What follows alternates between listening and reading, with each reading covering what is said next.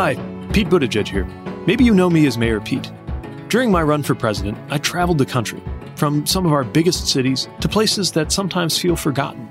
I saw leadership, grit, innovation, and kindness in every corner of America. And I became more convinced than ever that we are not just at a crucial moment in our politics, we could actually be at the dawn of a new era in this country.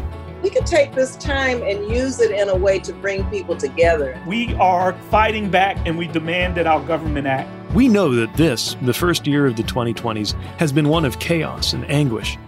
But I believe now is the beginning of America's deciding decade, a time that will present leaders and all Americans with decisions that will shape life in this country for the rest of this century.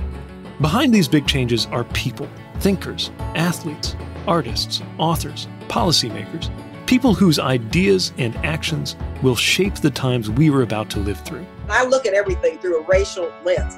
Well, the rest of the country and elected officials have to start doing that. They have to know what systemic racism is. There has to be a certain impatience in your soul when it comes to how people are just disregarded, especially when you understand that it doesn't have to be that way. Whether you're old or young, whether you're white or black, whether you're a Republican or a Democrat, those things don't matter. What matters is the facts and the law, and you treat everyone equally. I have hope that we are actually going to figure out how to allow people to be free-hearted, free thinkers, and also belong. I hope these conversations inspire you, like they are inspiring me.